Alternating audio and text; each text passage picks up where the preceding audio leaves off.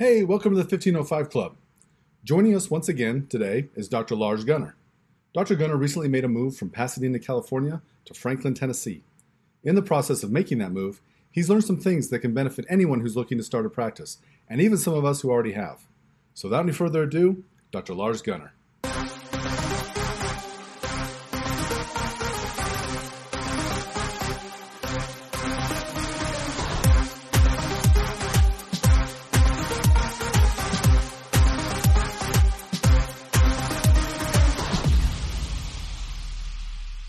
Hello, Dr. Gunnar. Thank you for joining me today.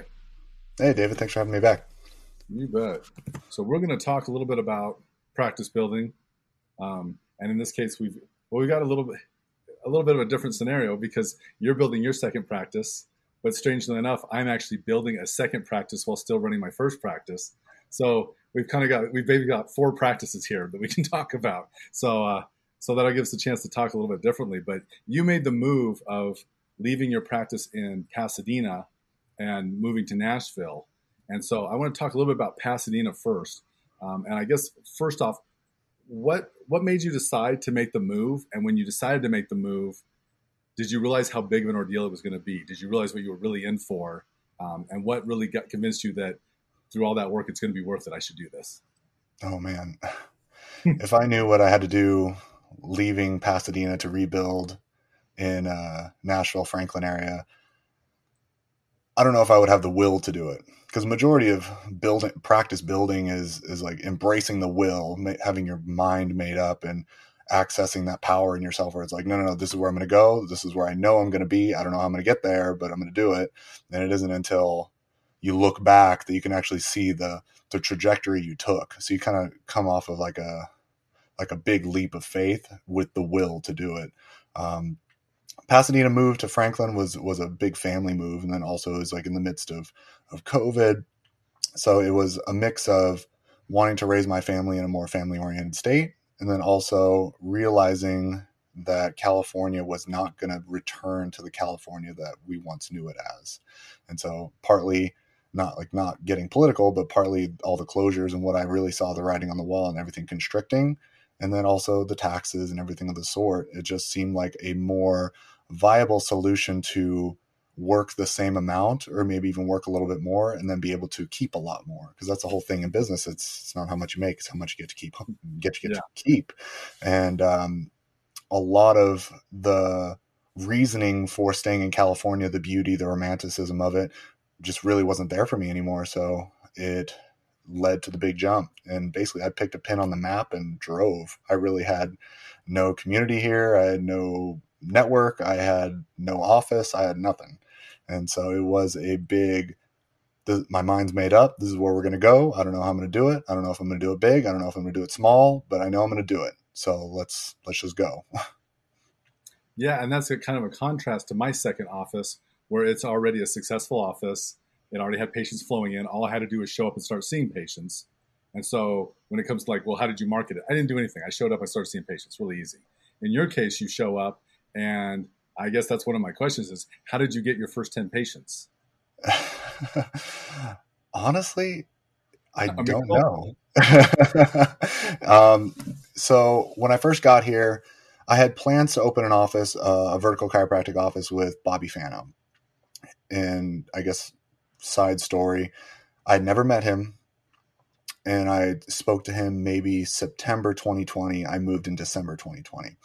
We had a couple patients back and forth that we exchanged. And then we exchanged words on social media a couple times. And then I saw on his Instagram one day that he said he moved from Colorado to California, and then he did not open an office right away. And he started seeing patients out of his house. And I had never done that. I had always just had an office. I was very fortunate to walk into an office and be able to build with a physical entity, even without a practice. But I was really just jumping, and I didn't know if I wanted to jump into the whole office scene right away because I was a little tired and I wanted to adjust to the area. But I messaged him and I was like, hey, wanted to pick your brain. I know you did this. What was it like? And him and I got on a call and we jammed for like 2 hours. And he basically just told me what I already knew. I guess I just needed to hear it again was, you make money where you spend money, be kind. When you start getting your patients, help them, and you'll build a practice. And I was like, okay, not rocket science. I know how to do that. The very next day he calls me and he goes, you want to open an office together? And I laughed and I was like, well, let's marinate on it. Let's get to know each other. And it was basically a soft yes. It was intriguing. And him and I, over the coming months, we would have a couple calls a week and we got to know each other. We started forming a business plan. And then I launched from there. But even when I got to Nashville, we didn't have an office location. We didn't have any business contracts. It was basically a gentleman's agreement over the phone. And we had actually never met in person up until this point. And so I show up. I have a house not too far outside of Franklin, maybe about 10 minutes away. And I think my first two patients were from another state. They're from South Carolina, and they were referrals from a current patient that I had in California. So they drove 6 hours to see me, and when they already had chiropractors, and I was like, well, this is great. Feels good on my ego, but it's not going to build a practice. You guys are going to drive 6 hours every week, and help them. They told some friends that they knew here. I started building community within the gym that I was going to, and then also the jiu-jitsu gym that I was going to. And so I just started meeting people. And then we were at the farmer's market and we meet people there. And when you're authentic and when you just tell people what you do and you're straight up and you know that this stuff can help people, I think people can feel that conviction behind it. There's some power behind it. And they're like, do you have an office? And I would say, no, right now I'm practicing out of my house. And they're like, that's cool. Can I make an appointment?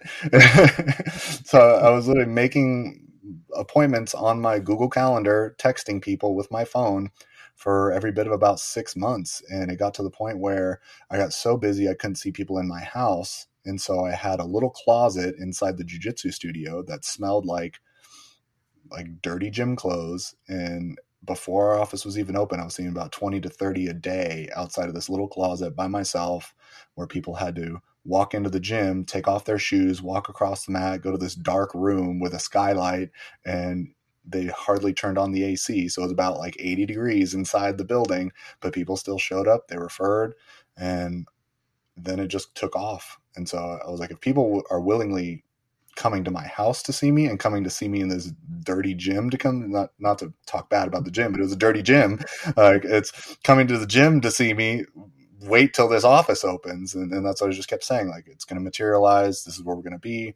And in that time where I was seeing patients and building a referral structure and building a network and just meeting a community, we were in the background putting together this office, like looking for the office, trying to find the right space, the right pricing. And then we finally found it, and then we really launched it and went full speed. Yeah, it's interesting to say that they say that everything that physically exists is created twice. Once it's created in your mind, then it's created in reality. And so it's true that you have to create that space in your mind. And even though you can see it and your patients can't, you know it'll be okay in the end.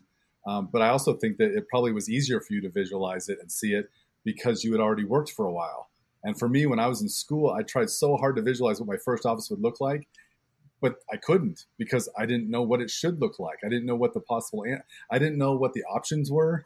I didn't know what the preferences were. I didn't know anything. So it was like a Swiss cheese kind of imagining where I'm like, well, there'll be a door and there'll be some windows, but you have these blanks where you don't really know for sure. But you run into the struggle of thinking, well, I'm not even sure how I should arrange the room and how big of a room do I need. And so my first office had one small adjusting room and one gigantic adjusting room. I figured one way or another it'd be okay, and they actually worked out. But it's like you don't really know those things, but I'm sure that made it a lot easier because in your head you could see how it was materializing. And there's something about that whole visualizing that the more clear the image becomes in your head, the better it will be in reality.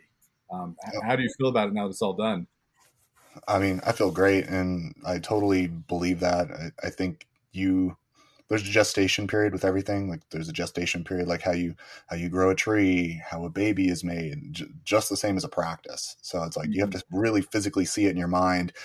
There's no gestational marker that you can say, like, if you start picturing it in your mind 100 days from now, it's going to appear in front of you. And it is like hanging on to that belief of like, I know that I'm going to have a practice. I know roughly what I need. And then as I start making steps forward, that vision gets clearer and clearer and clearer. And then as you're putting systems underneath it, you got to move your feet. You can't just hope that it just shows up. But as you create that clarity in your mind, you're like, I know where I'm going and it's going to materialize in front of me. but there's really no timeline in front of that. And I think that's where a lot of people can get discouraged, especially if they've never lived it before. Like, you don't know entirely how to set up the room. What's your artwork going to be like? Are you going to have x-ray? Are you going to refer out for x-ray? Do you need office staff in the beginning? Do you wait a little bit and build up momentum? So there's so many what ifs when it comes to practice. Like, what kind of paperwork do you need? Are you going to do a build out? How much is this going to cost? Do you have the capital? Like, there's so many things you can get caught up and make this list of, like, a checklist essentially. But if you create the checklist never ends. So it's like, if you wait till every box is checked to open your practice or to say that your office is ready, it'll never open. So you really just have to go do it, hang on to that idea, and then it does materialize as you're moving your feet and getting things done. Yeah, and I know not everybody would think to see patients before they even started, but because you were seeing patients in your house before you started, how many patients did you have by the time you actually moved into the office? We were probably seeing, on average, about 20 to 25 a day.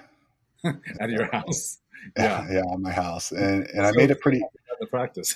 I made it pretty constricted too. I only worked about 3-4 days, like 3.5 days a week, because I want people in my house all the time. Like, and I was still just getting to know people, and I don't think a lot of people realize the gravity of when you move your life, especially like as an adult. Like, when you're in college or when you're high school going to college, you don't have a lot of roots. So when you're moving, like, your family, and you're leaving your business, and your partner's leaving their business, there's a lot of moving parts, and your head ends up spinning quite a bit when you destabilize all your habits. And we're habit creatures. So it's like, if you destabilize 100% of your habits, and about 90% of your life is habits, like, you better be quick to try to reinstate some of those. That way you feel a little bit more anchored and you can produce. So it was me learning that aspect of, like, why don't I feel good? Why am I tired all the time? Like, I have to use my Google map to get anywhere. I don't know how to get to the grocery store or the gym, or I don't know anybody. So it's you create all these new patterns, and those are what anchor you. And then you're able to build on top of those, because you got to feel good before you build practice. Yeah. I know there are people that listen to this who are probably going to open their own practice or want to open their own practice. So let's go back to Pasadena, since you have had that experience first. Were there things when you were leaving Pasadena that you said to yourself, I'll ask you both questions now. Here's something I never want to do again. And were there things that you said, here's something I will absolutely do the next time because it made such a huge difference? Oh, that's a good one. So Pasadena was an interesting one, because I was able to walk into an office and I was basically just renting space. And I was with Dr. Ping at the time. Dr. Ping is great. Like, he's taught generations of chiropractors, and he treated me extremely well. So I just paid him a percentage to a cap, and then everything else was basically like mine. So I had very, very low overhead, and I knew the gravity of keeping your overhead low. We had x-ray in-house, which I really enjoyed, just being able to take my own x-rays. We did have paper files, which I ditched right away. So that takes up a lot of space. We had analog films, ditched that right away. We had staff, and that I walked into that he was taking care of, and having staff really does drive your practice. Like, it helps a lot. You already wear a ton of hats as an owner. So having someone to greet someone in the office and create that first impression that you can trust, that you don't need to always keep an ear out for making sure that they're not making mistakes that you have to clean up later. So really what I wanted to bring with me was having a solid foundation of systems of how to keep track of patients, scheduling, electronic health records, and then also having digital x-ray in office. And so a lot of that transferred over. What I did in the beginning, which I think a lot of doctors do this, or maybe I've just seen a lot of doctors do this, I gave a lot of discounts in the beginning. Like, when I was first starting, because I wasn't sure of my skill. And what's interesting, when you start a practice, you attract the population that you are most like. I was a 25-year-old doctor, and most people when they're 25 are kind of broke. And so I wanted to build a practice, and not a lot of people can afford $60 twice a week, or $60 3 times a week, depending on the need, and $260 for a new patient visit. And you want to get them better. And so I brought forward a lot of, yes, out of goodwill, like, hey, like, I will see you at a reduced rate. And yes, I do believe there should be exceptions. Like you can take care of families pro bono or whatever you want if there's like hardships. But I brought a lot of that forward in my first practice where I was like, I just took care of people and made these relationships within gyms and within people that were my age that expressed they wanted to come see me, but it was tough. And now I've started to understand the value of like the more you value yourself and the more someone has to physically pay for, the more they pay attention. So it's like the more they invest in what they're actually getting, the more they are all in with you. Because really, we can't do it all. We're the guide. We help them a lot. We fix their spine, but a lot of people are so sick nowadays. It's like they need to set up those pillars where you're like, okay, start sleeping, start like drinking water, stop eating junk. And I found out through experiment that the less people paid, the less people paid attention. And so it's like, I think your results get quite a bit better the more people are invested. And that's not to say like overcharge people or never make exceptions, but also know your value, wear your value and believe it. That way other people believe it. And then the more people are going to want to make that investment to get better. And I think your results get better too. Yeah, we were just talking about that in Costa Mesa, that the ones who pay the most tend to be our best patients, and the ones who pay the least, or the ones that we make exceptions for and bend over backwards for, are the ones who always want more and are never happy and are never satisfied and expect more of us. And it's a funny dynamic, but I think anybody in the country would observe the same thing. It's not regional. I guess it's just human nature, but there is something to that there's, if you don't see value, you don't treat it with value. If there's no value placed on it, then you treat it like it has no value. So there's definitely something to that. Yeah. And I think there's something in healthcare where we all come from it with a good heart and we want to help as many people as we can. And there might be some underlying paradigm or belief that like making money at this when it really is like a public service good might not be in line with running a business, but it's totally in line with running a business. So the more you value yourself, the more they will value you, the more they will value their health, the more they will value like telling the world that this is the guy or this is the gal to go to, because they will get you better and the price won't matter. Yeah. It wasn't always this way during my career, but somewhere along the line, somebody, probably a politician, started telling people that healthcare was a basic human right. And when people hear basic human right, that means somebody owes me something. And so that started this mentality of, I go to the doctor and they owe me something. Or we've also said that sometimes patients pay us and they think that because they pay us, we're now their slave to do as they command. And I think that all came from that concept of a basic human right. And it's like, well, no, you have the right to have access to care. Nobody should cut you off from care. But it doesn't mean that you have access to having your own personal like concierge doctor for free. That's not a right. So yeah, there's some kind of a balance in that. But I've noticed that change in the time that I've been in practice, that there's been a mentality change in how people think about that. So you're right. We have to keep some kind of balance so we don't throw ourselves off and become useless to everybody. Mm-hmm, absolutely. And just making sure that like I heard this said a long time ago, making sure your healing hand, your doctor hand does not meet your business hand. So Yes. it's like knowing that your value is here and what I'm giving them is here, then also speaking from a value proposition aspect of like getting paid what you're worth. Like, yes, the healthcare, no one should be denied healthcare, especially if they need it. And it doesn't mean that it should be paid for by someone else. So Yeah. that's completely different. Having access and having it paid for you is way different. Yeah. Yeah. I know with Pasadena, one of the ways you built it was just going out and talking to people. Like I went on some events with you where you go out and there'd be some gathering. So we just go and hang out and you just chat with people. And it really was very low key. And it was like, there was no expectation. It wasn't like this, I'm going to go to this thing and I'm going to recruit a dozen patients. It was just, I'm going to go hang out with these people and talk to them. They're all kind of interested anyway. They want to know what I do. And at the end of the night, maybe you had 10, maybe you had 0, but it didn't really matter because you were going to do it and you were going to do it again and again and again, and it would pay off. Did you do something similar to that in Nashville as well? Very similar. I think just because of my personality, I don't see myself as the person that's going to go to the health fairs. I don't think there's anything wrong with them. I'm not the person to go do spinal screenings. I don't think there's anything wrong with them. They just don't align with me. And my biggest thing is I've always come forth with the business philosophy of like, people buy your why, people buy you. And if they like you, if they're likable, and if they know, like, and trust you, it doesn't even matter what you do. they're going to become a customer or they're going to become a patient.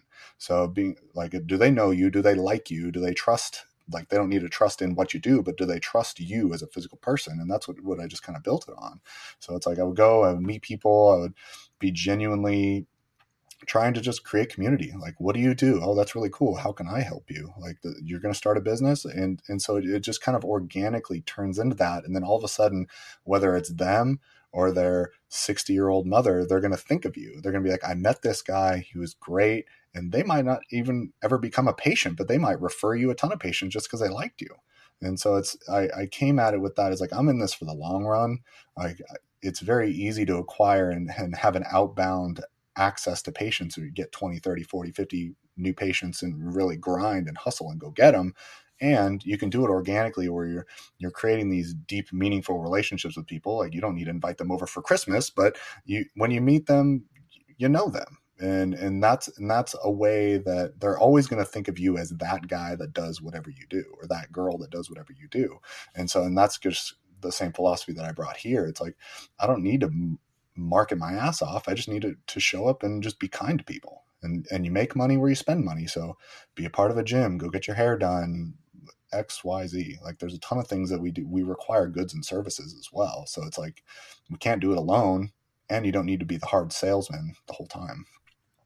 Yeah, it's something we haven't talked about a lot on this podcast over all these years, is the idea that that when you're meeting people and being part of your community, that's probably one of the first things people are judging about you is, are you trustworthy? Do I trust this person? Because as much as we may not like it, the word chiropractor comes with a connotation, and like any doctor, there are ones who are not trustworthy. I know dentists who aren't trustworthy. I know medical doctors who aren't trustworthy. So it comes with it. So the patient has to make a determination: is this one of the trustworthy ones or not trustworthy ones? And it's hard, because how do you communicate to somebody that you're trustworthy, or more importantly, how do you even know that you are trustworthy? So you have to be it if you can, and then you have to show it if you can. And that's a hard thing to do. What is there anything particular you do, or what do you think it is about it that makes people think that makes people then have confidence that maybe you can help them? That's a I'm good not sure one. I know. I'm not sure that there's a direct question, because there's a lot of things that go into trust. It's definitely like a marker of your character. And I think how trustworthy you are is also related to your conviction in what you do. And so, like, how much will do you have in what you do? So it's like, I have full conviction and trust that I trust myself to be the best chiropractor, but be the best doctor. And I have full trust that I can be a good person. So I can show up when people actually need me to show up, and it's not an ego thing.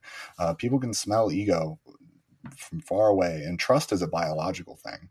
So we're pretty much able to know. This is an interesting thing. Psychologically, women are able to tell within the first 90 seconds of them meeting a male whether or not they can spend their life with them. And there's a couple different factors that go into it. One is pheromones, and pheromones are just you smelling their genetics and smelling their immune system. That's an unconscious thing. And trust is also built within tribes, like male to male. Like, I may not like you, but can I trust you to not stab me in the back? And can I trust you to go on the hunt tomorrow? So it's a deeply biological, primal thing that almost I don't even think we have words for yet. And so it's like, when you just hold yourself accountable and you have discipline within yourself to actually set up those foundations of, do I take care of my health? Do I take care of my family? Do I show up to things on time? And so you build it kind of through your habits and through the way you present yourself in public. And then it just kind of bleeds over to everything else that you do. Because then people start assuming this person's trustworthy in business. This person's trustworthy as a doctor. This one as a friend, and it really just all bleeds over. But I think it's deeply primal and biological in our brains. Well, and with what you're saying, what I'm hearing is living a life of consistency. Because I think if you're inconsistent with yourself, people are gonna see you in different scenarios, and if they see inconsistency, that kind of makes them go, one of the two is an act. But when you can live a life of consistency, people go, they're always the same, they don't really change, so what I see is probably what I get, and that probably helps with that. Yeah. But that does kind of segue us into the next thing that I want to talk about, because you made this change, and then you can tell everybody what you told me about how fast this office grew compared to Pasadena. Yeah. I mean, this place has been awesome. Franklin's been so good to us. I have have not done it alone. I've had a lot of people helping me, but we've been open since officially open since last September, soft opening at the end of July. My office in Pasadena was open for maybe 3.5 years. We have now 2.5 times the gross profit and the revenue. And I don't even know what the patient count is. I can get that. But over the course of 10 months, we have been able to exponentially scale way more and faster than what I did in Pasadena. And I don't think it's because what I'm doing is necessarily even different. I feel like I am different. Yeah. So that's what we were talking about. And that's the thing we need to go into is that at the most basic level, you're now a doctor with 3 years of experience as opposed to Pasadena when you weren't. So how do you feel like those things have changed? How do you feel like you are a different doctor? The communication is a big one. And when you first come out of school, school does a great job in teaching you how to, what is it? A Plogger always says a doctor in posology. And so you get all the big words, and you know how to pass the tests, and you know the orthopedic tests, and hopefully you're in some technique, ideally Gonstead, that you're around real doctors and hearing real language and hearing real stories about them, or even being in their office and seeing them do what they do and interact with their patients. But there's usually very little of that relative to the class time. And so I've had a lot of time to develop the way that I communicate. And so I'm able to create accurate patient expectations. I'm able to kind of meet people where they're at. If people are in dying pain, like I'm able to hold space. If people are just there to optimize their performance, I know how to speak to that. If they're looking for just their whole health being turned around. So it's like you see so many different things, and how do you communicate on their level? And everyone is coming at a place of either pain or curiosity or skepticism, and you learn how to approach each one of those personalities or each one of those mental states, along with learning how to approach each personality. So you in essence become more honed and more whole as a human because you've had more experience, and really nothing takes away experience from you. Like you can restart a practice, but you know what you know, and nobody can take that away from you. And I guess one of the big things, if you are just starting an office, like be kind to yourself, and also just get really good at holding space and trying to read people in front of you.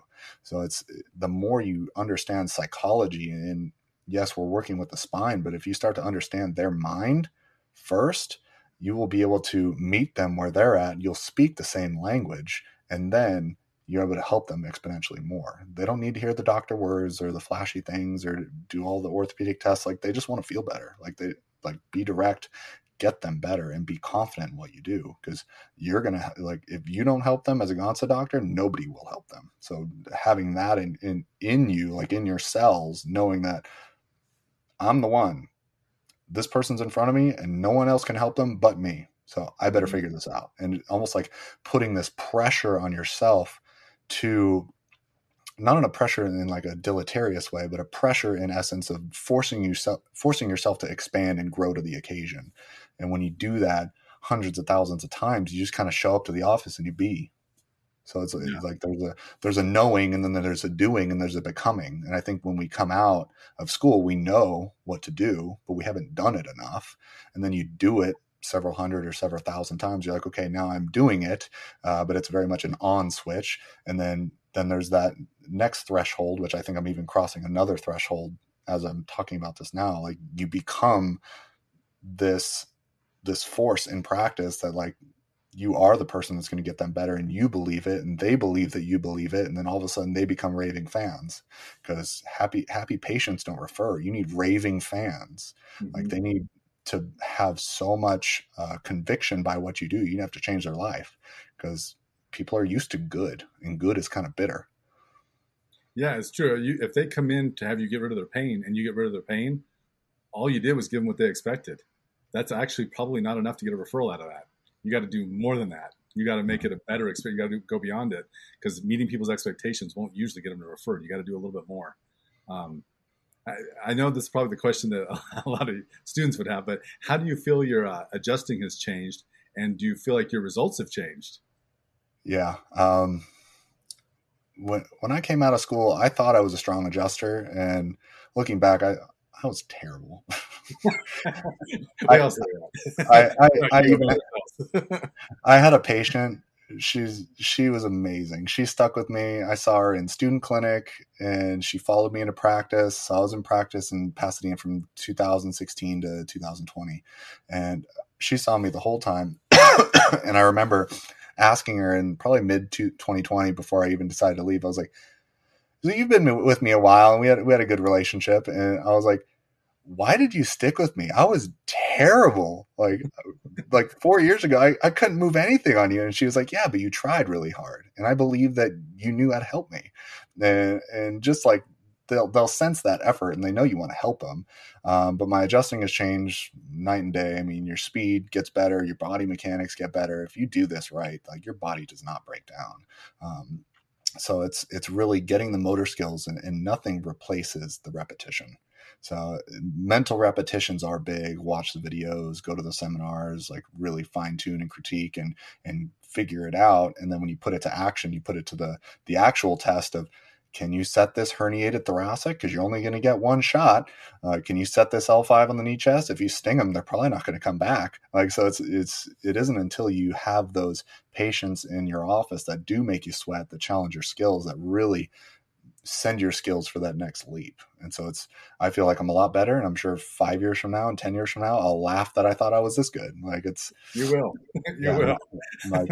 but Well, and yeah. what's funny is the biggest improvements that I've made in technique always happen because I hurt myself, Mm, which is stupid. And apparently I hurt myself a lot. But between breaking toes and other weird things that I've done, I hurt my ribs.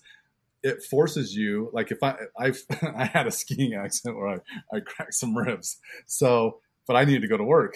So I had to figure out how to adjust side posture. And I had my ACE bandage wrapped up my ribs so that I could deal with it under my scrubs. And I'm ready to adjust people. And but I had to keep my technique really clean because if I got a little too off center, it stung like crazy. So I had to get all nice and technique specific. And then once the ribs got better, I was like, but I should just be doing that anyway. So I kept the focus. What it showed me was the level of detail I need to focus on everything that I did.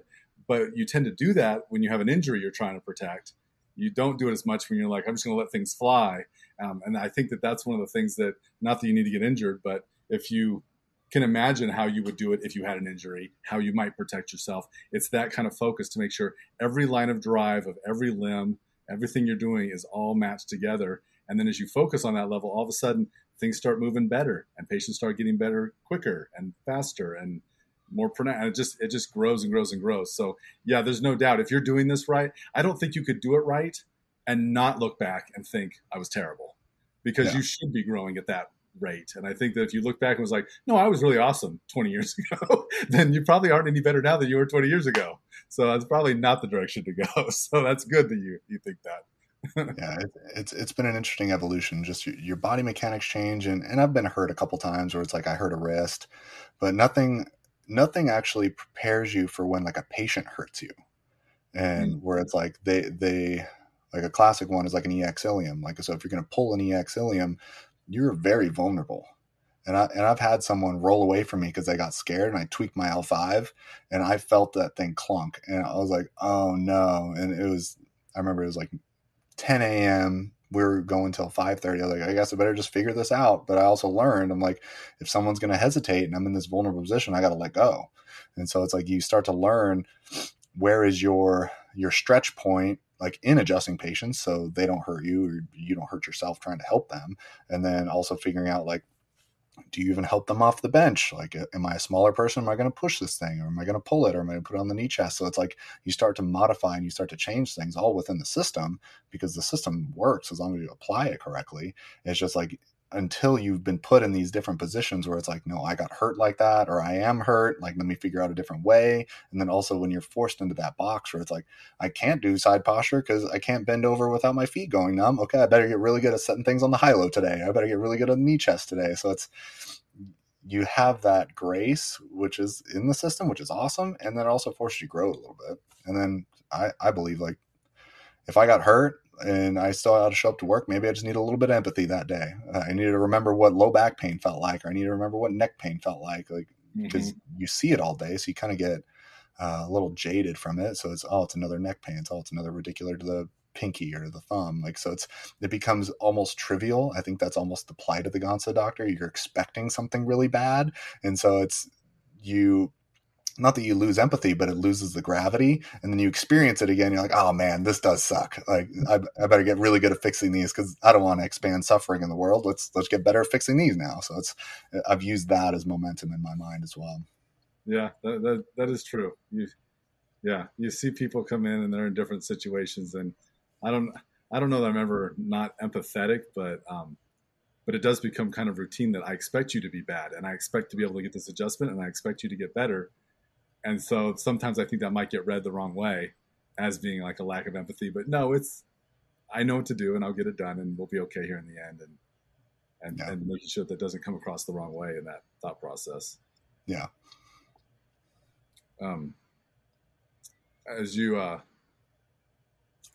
moved to Nashville and you started setting up your rooms, did you do anything different with your?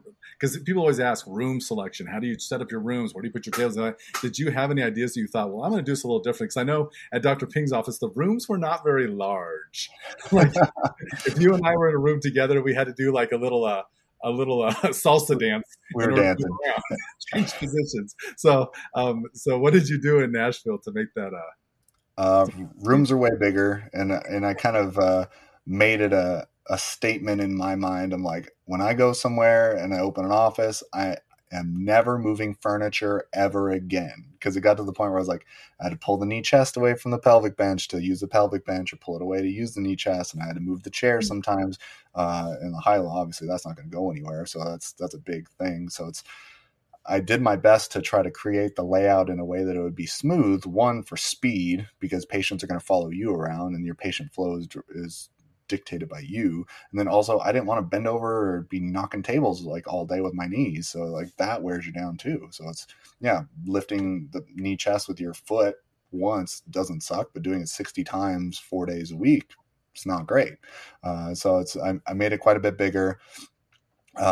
Being outside of LA, I think we just have access to bigger office space too. And what was interesting is we found this office, and it was already a chiropractic office, but it was not well kept.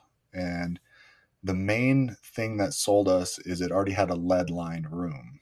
And so that is really, I was like, we can tear down walls, we can paint, we can pull up flooring, we can throw up a new desk, we can do a lot of things. But if we save 50, 100 grand on lead lining a room, that's worth the rest of the build out. And so we found, luckily, big rooms. We cut a hole in a wall, threw up new paint, threw up new flooring, and just by sheer luck that it wasn't well kept and we turned it bright and beautiful, we got lucky with a bigger space.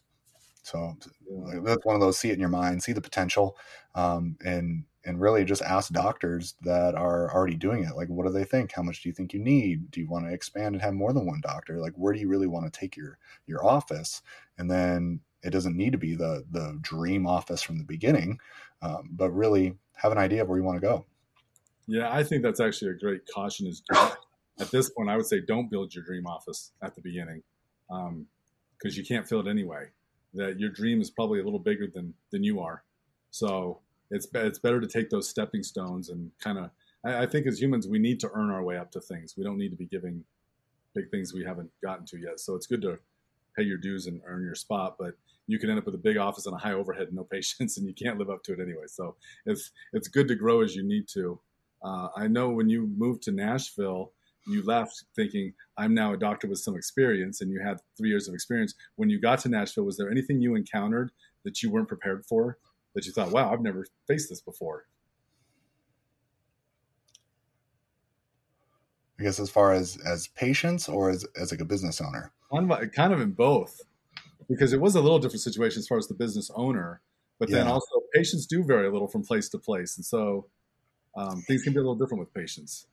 Here, I see way more kids and way more moms. And even though I did see some in LA enough, and now I just see a ton. And now I see full families. And I think being able to meet people where they're at. Are you seeing their newborn? Are you seeing their 7-year-old, 11-year-old, like, am I going to sit on the floor with them so I'm on their level and so they feel comfortable? So I learned a lot of that aspect too, which these are things that I had already done, but now I'm doing them a lot more. So it's like you make it welcoming for the little people and also the adults.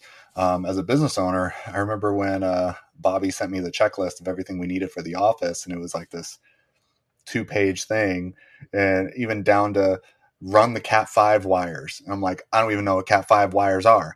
And and so like the next day, sure enough, I'm up in the rafters, like lifting the actual ceiling, throwing the cat wires from the front of the office to the back of the office to feed it into the box. And so there was a lot of things that I was not aware of because I walked into an already built office and had that luxury. Yes, the office was built in the 70s or 80s, whenever it was built, but it was fully functional and it was great. And so this was like, we're coming bare bones. We had walls and we had a desk that we even tore down and rebuilt. So it's like we're throwing lines, we're cutting holes in the wall. So I was very much like out of my comfort zone because I've never done home improvement. I've never really done anything like that, and got to the point where we're even like cutting electrical out of the wall. So we're looking up YouTube and figuring out how to do that safely. So I was not prepared for like the actual mechanical parts of putting together an office, especially if you're going to do it yourself. And then also just expanding your practice as your skill set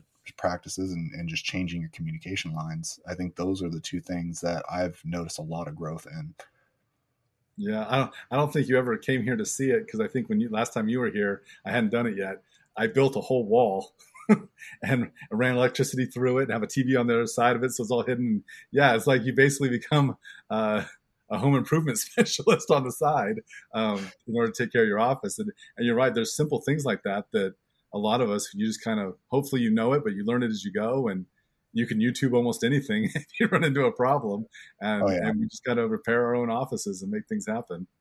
I remember I was like, I don't even know how to pull up carpet. And I was like, okay, this carpet's glued down. What do I need to do for that? So I'm looking up on YouTube and they're like, okay, get a knife and get a snow shovel. So I'm getting a snow shovel and pulling up this glued down carpet like at 5 a.m. because we're getting new carpet at 7. So I'm figuring out a way to do it. So you make it work. And that's also why it's like when you see it in your mind and you have that conviction and that will, you're going to figure it out. Like we become very motivated when you are put under the gun. If you just leave it as a thought and it doesn't actually come into your subconscious and your belief structure that you can do it, you won't do it. Yeah, I did the same thing in here. My neighbor's toilet got clogged on a weekend and backflowed into mine. So my toilet overflowed and ran from the bathroom behind me halfway to the front door. And the carpet was long shag, grandma's carpet, and it was drenched. So they brought in giant fans to dry it out, and that just made it stink. So I was like, yep, carpet's out. So I did the same thing. I almost dove in before I really realized what I was doing. Ripped the carpet out, had the carpet pad, and somebody went crazy with the carpet pad glue. So I'm on the cement, scraping it with a blade to get all that stuff up. And then once that's done, I realized that my foundation was cracked. So I had to get I had to fill in the cracks. Then once that was done, I had to go down to Home Depot and get some pre-adhesive, and you put that all over the floor. And that kind of, it was like an auto leveler that leveled it out. And then I came in and put in all the flooring. And it was like, what's my job again? But that's what you do, because it needed to be done. And I couldn't have my office being all torn up. So I basically had to do it all in one weekend. It was like I get done with my last patient on Friday, and I lived here early in the morning to late at night because it had to be done by Monday. Yeah. And that's just kind of what you do. Sometimes. And if someone told you that you had to do that, you were third trimester in school or fourth quarter in school, that you're like, yeah, you're going to deal with an overflowed toilet and you're going to have to rip up your carpet on Tuesday morning, and then Tuesday afternoon you're going to have to see patients. Like you'd probably be like, I could do something else to make money. Like, yeah. Those are probably the ownership things that people don't talk about, and yet I think we all face them. I think anybody that's owner practice could come on here and tell stories about things like that. Yeah, when I was at Life, I won't rat him out here. When I was on Life, one of the doctors back there, I won't say his name, he had a problem with his office where he was trying to make a simple fix, and it turned into somebody busted a pipe and it flooded his office. And it was like ruining, like it was a mess. So yeah, and he didn't do anything wrong. It just, what happened is like, yeah, everybody's got a story. Everybody's got a story. So if you're going to go into it, you kind of go into it like home ownership, knowing stuff's probably going to happen. And when it does, it's my responsibility and I'm going to have to fix it. So I better be prepared or be willing to pay for somebody else to do it. One of the two. Yeah, it's definitely a testament to adaptability. Like how adaptable are you to what's in front of you? If you can be adaptable to the business ownership aspect and the home improvement aspect of it, you're going to be incredibly adaptable with patients. Like you're not going to be afraid of anything that comes in your office. Yeah. When it comes to like systems and procedures and even how you educate patients, have you changed anything either intentionally or unintentionally about how you do that in your office now? I've actually changed that, I think, the most. I thought In you might my in my old my old office, honestly, my blueprint for running a practice was based off of three doctors, you being one of them, uh, you, Dr. Ping, and Jeremiah. You and Jeremiah have a great way with words and know how to say nothing and say a lot. And Dr. Ping says a lot, and he's been doing this so long that he's unconsciously competent. So when you ask him to explain what he did or why he did it, he's just like, "Oh, you see it, and you said it, you fix it." And so I'm like, "But that doesn't help me. Like that's not helping me right now." And so it's you want to be around as many people that can articulate what they do, and then also the ones that can't articulate what they do, because that's a whole new level of I guess greatness. And so my old office, I would just basically run an entire like day one, day two, I guess to use the lingo, all in that first visit. So I would uh, do the exam, gown, X-ray, explain like a quick narrative on the X-ray. This is what we found. This is what we're going to fix. Okay, good. Let's adjust. You'll be on your way. Now it's a lot more patient education first, where they come in and we have our front desk girl, Megan. She takes them on an office tour. It's kind of like when someone comes in your house, what do? You tour them around. So you want them to, this is where the bathrooms are. This is where our spinal imaging center is. This is where the exam room is. There's the adjusting room. So it's like they get to know, they get a little brief on chiropractic, D, Palmer, BJ, Gonstead. And so they kind of get a little bit of a primer and what we do. And they're kind of primed to like, okay, they want us to know. And so my whole thing is I want to give people the tools and the knowledge to access that freedom within their health and their life. And that goes in line with that. And then then I come in, I do the history, gown, exam, x-ray, and then we adjust them on the first day. But I don't really do a narrative. I'll do a quick one. I'll be like, okay, remember I said we were going to do T2. Look, if you see that black area, okay, look at that black area. See how much bigger it is. See this? Okay, we're going to go after that today. And the next time you're here, I'm going to teach you exactly how to read these. That way you know what I'm doing. And then when they come in for the day two, it's about a 20-minute visit. Do a quick PowerPoint on day two. So they learn what a subluxation is, what nerve pressure is, how the spine gets nutrition, all those things. And then we look at their x-ray, and using the Socratic method, I ask them, what do you see? And so they kind of tell me what they see, and then I just kind of help them along. Be like, okay, now you're understanding what we do. And they're like, and everyone loves it. They're like, this is great. No one's ever explained this to me before. I went to the ER and they said I was fine. I went to this chiropractor or that chiropractor or this PT, and they just said it was a strain. When really it's always a deeper thing. I'm not saying it's a more complicated thing. It's just a more complex thing. So it's really like understanding the why behind what you do, and then people again see value. And so it's like now you can make your suggestion. So it's like, okay, I want to see you twice a week for the next few weeks, or 3 times a week for the next couple of weeks, like whatever your suggestion is, like treatment plan dictated to the person. And so you just give a suggestion, and then through that, and then I'll be like, okay, sound great, good. And then we go adjust them. That's day 2. And then day 3 is like office policy procedures. So they come in and they just say like, okay, if you're going to cancel, do it within 24 hours. Otherwise we'll charge you. We usually don't, unless someone's like a repeat no show, then we charge them $20 to not show up. And so it's like all cards are on the table. They know how the office runs. They know their treatment plan. They know what chiropractic is. They know who I am. So like everything's on the table. They know who we are and what we do. And so there's no questions, and we can fill in the rest as it goes, because people are always going to have questions. But so like we just over communicate. And that way it's like we create understanders of chiropractic, and then eventually it becomes believers of chiropractic as they start to see the results. Well, and that kind of leads me into my next question, which was, how are you getting new patients now, and are they mostly referral? But that kind of jumps off of what you just said, that I know if you're trying to get patients to refer, educated patients refer. Uneducated patients have a much harder time. They might try to refer, but they have a harder time persuading people to do it. The more educated the patient is, the more they can overcome people's resistance and actually be able to complete the referral. So how are you getting new patients? Are you doing it by referral based on that education, or are there other methods? 100% referral, Yeah. 100% internal. And I think one of the things that people might be able to relate to, might not. In the beginning, when I didn't really have a lot of faith in what I was doing, like when I first started practice, asking for referrals was a little scary. And now it's like overtly like, hey, you're pretty happy with the results, right? Do you have anybody else we can help? Or we're still pretty new here. Like, do you have anybody in mind that you can send our way and we give a complimentary consult? And so it's like, if you educate them in a way that, and I even make a joke like during that day 2, when they learn how to read x-rays, I'm like, congratulations, you know more than 98% of the population. And you probably know more than 98% of chiropractors. Like, and I just laugh and I'm like, that's the sad truth, but it just is. And so we try to position it in a way where it's like you put all the power into the patient. So you're not putting fear into the patient. You're giving them the tools to make the choices, and then we just kind of guide their way. So it's yes, it is. When you're in practice, it's sales.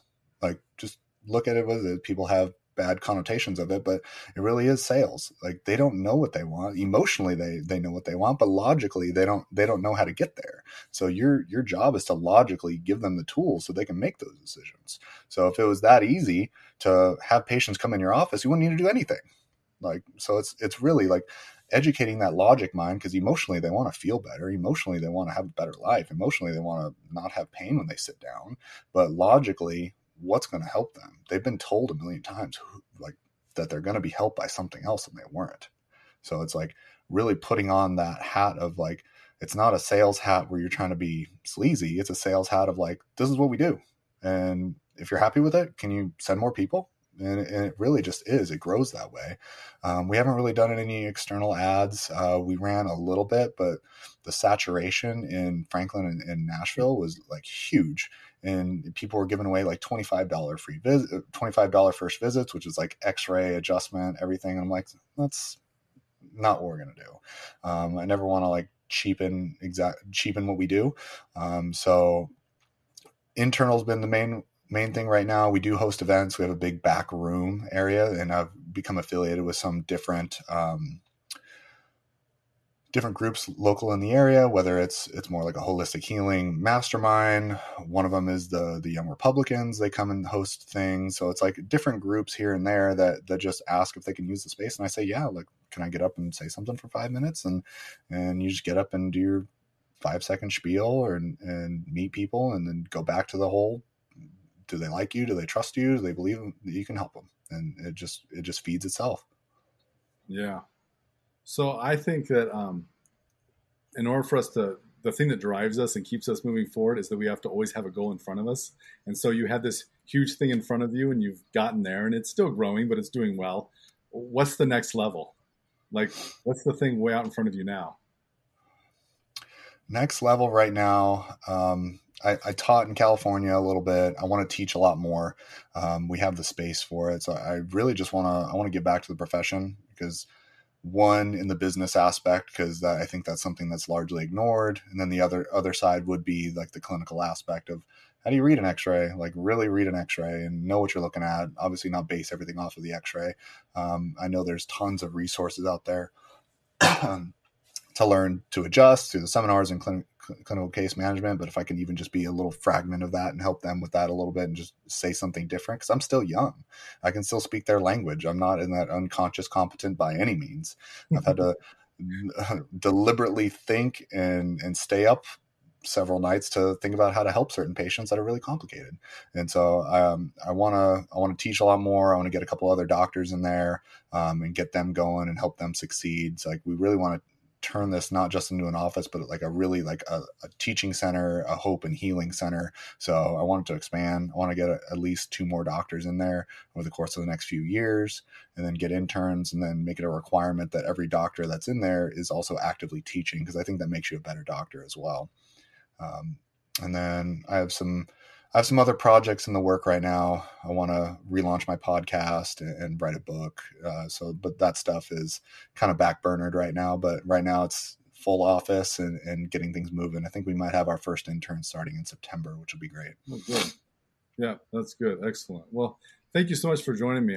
I hope that was beneficial to people to hear about that process, because I know that it's the great unknown that people go out into, and so the more we can kind of give them different glimpses of things, hopefully the easier that is for them to get started. So thank you so much for joining me. Thanks for having me on, David. Anytime. Once again, I'd like to thank Dr. Gunnar for joining me today. Hopefully you learned something that can help you for the future going forward. I have some other people lined up who have started practices in different parts of the country, so we'll continue to share their stories with you to help you gain confidence in starting your own practice. Until then, I hope you have the very best week possible, and I'll see you again next time.